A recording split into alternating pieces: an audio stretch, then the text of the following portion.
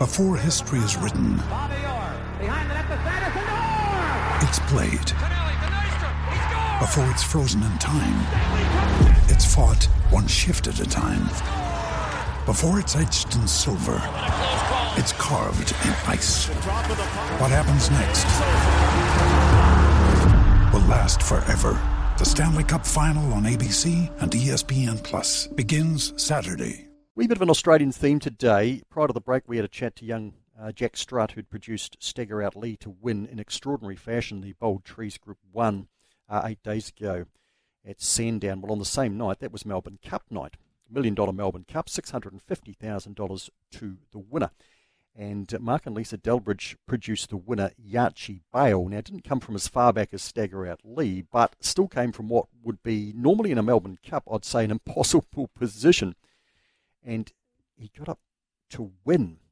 And Lisa Delbridge has kindly joined us. Lisa, congratulations on winning the Melbourne Cup first and foremost. Tell me, in the last week or so, has your life changed at all? Thanks for having me on. Not really. We still work every day like normal.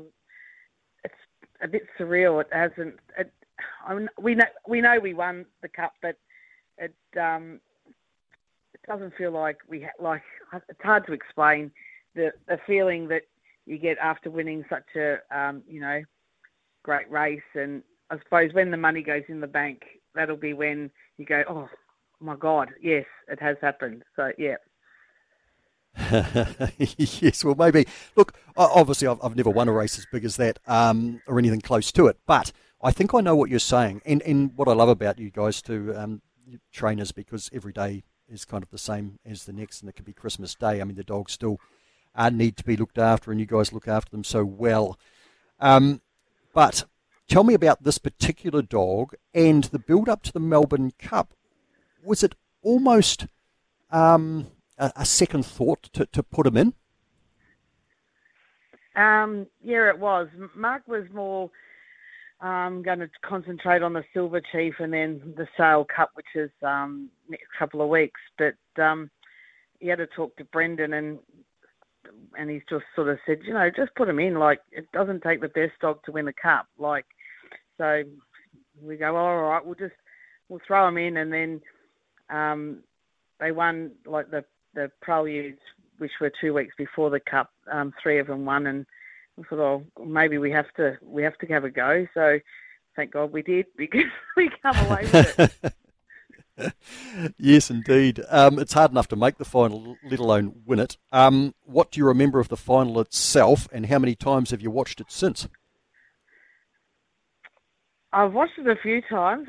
I watch it at least once or twice a day, and it still brings back the eyes still well up with tears and whatever else. But I was in the kennels at Sandown. I just had to have done a swab sample with Jarek Bale, and I watched the same spot that I watched it from the week before, and a bit superstitious, I made sure I was in the same spot. But it was just, watching the race, and, he come out good and then got checked and then went round the first corner and he lobbed into fourth. And I thought, well, he's a chance to run a place here. And when he was going down the back, I sort of thought, oh, well, if he runs a place, still happy with a place, And then when he got to the 596 boxes, I thought, oh, he's a chance here.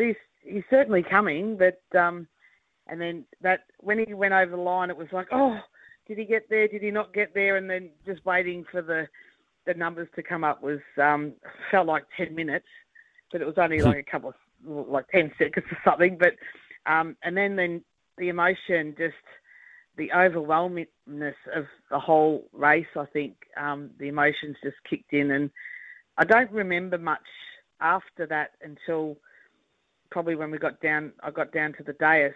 And actually I was talking to someone yesterday, and they said when they walked just into the kennels, they said, it's like you were gazing into space. He goes, there was nothing. And I thought, oh, I can't remember. I don't know. I can't remember what happened. But yeah, no, it's a great feeling. Oh, something you'll never forget, Lisa. And let's hope there's more feelings like that down the track, of course, but they're so hard to win. He was in a heat of the Silver Chief last night at the Meadows. I see he ran fourth. How'd he go? Yeah, I mean, we weren't disappointed in his run. Box 7 at the Meadows is a lot harder than Sandown. Sandown and the Meadows are totally different tracks. You make up a lot of ground at Sandown, whereas Meadows, the straights aren't there aren't a lot of straights. So for him to run fourth from where he was, I mean, he probably tracked 6 wide around the whole track for the whole race. He down the back, if he'd just got under the 4, maybe he would have run maybe second or third. But I mean, we're not disappointed. That was just a race that we put him in because he was aged at the right age. So you only get the one chance when they're age restricted. But he'll go on to sale next week. So that's the next main aim. So, Lisa, that's the Sale Cup and 650 metres. So he's quite a strong dog. You're looking forward to sort of stepping him up? Yeah.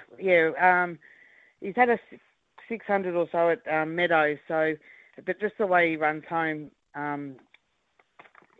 we're hoping he runs a 650. It's not like overly hard 650 at Sale. So, but yeah, that's where he's heading with his brothers as well. So, yeah. So how many do you train? Can you tell us a little bit about the Mark and Lisa Delbridge setup? We have 110 kennels. They're all full at the moment, just with retired dogs and pre-trainers and young ones and race dogs. There's probably 60, 70 race dogs, I suppose.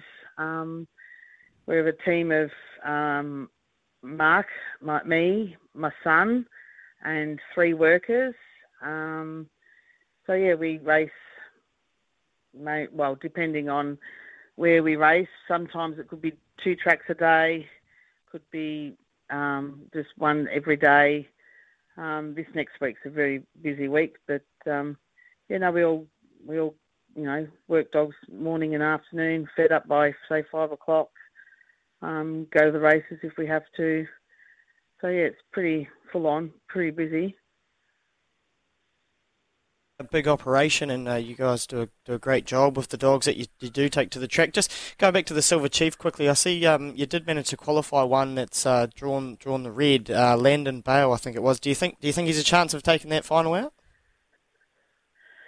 Oh, the 2 and the 3 ran absolutely super. Like 29.44 and 29.46. So, I mean, he's got to improve about 10 lengths, but his attribute is his pace early. Like he went 5 dead to the first mark last night, and I think the closest to that's 5:12 or something out of the ones that won. So, I mean, potentially he should lead the race, but you'll need a bit of trouble behind him to get a big enough break, because you don't want the 2 or the 3 sitting on your backside coming around up the track. So, yeah, I mean, we're hopeful. If he can run a place, we'll be happy. If he runs third, we'll be happy. It doesn't really matter. You've had a strong affiliation with the Wheelers for a long time. It must be super special to win a race like the Melbourne Cup for them, especially a year after the untimely passing of Paul. Yeah, it is. It couldn't have come at a better time, really, I suppose, for the Wheelers, just to cement that they are doing everything like before when Paul was here. And it was great to have Jan and 2 of her grandchildren on track last Saturday, and it was very emotional. We're all crying, of course, but even Jan passed comment that she never gets emotional for races like this, but that particular race she was, and it was nice just to think that Paul was up there watching. She even said that, she goes, I think he sprouted wings and got Yachi over the line down the straight. So it's a big loss for him not to be here, but his legacy goes on, which is a great thing.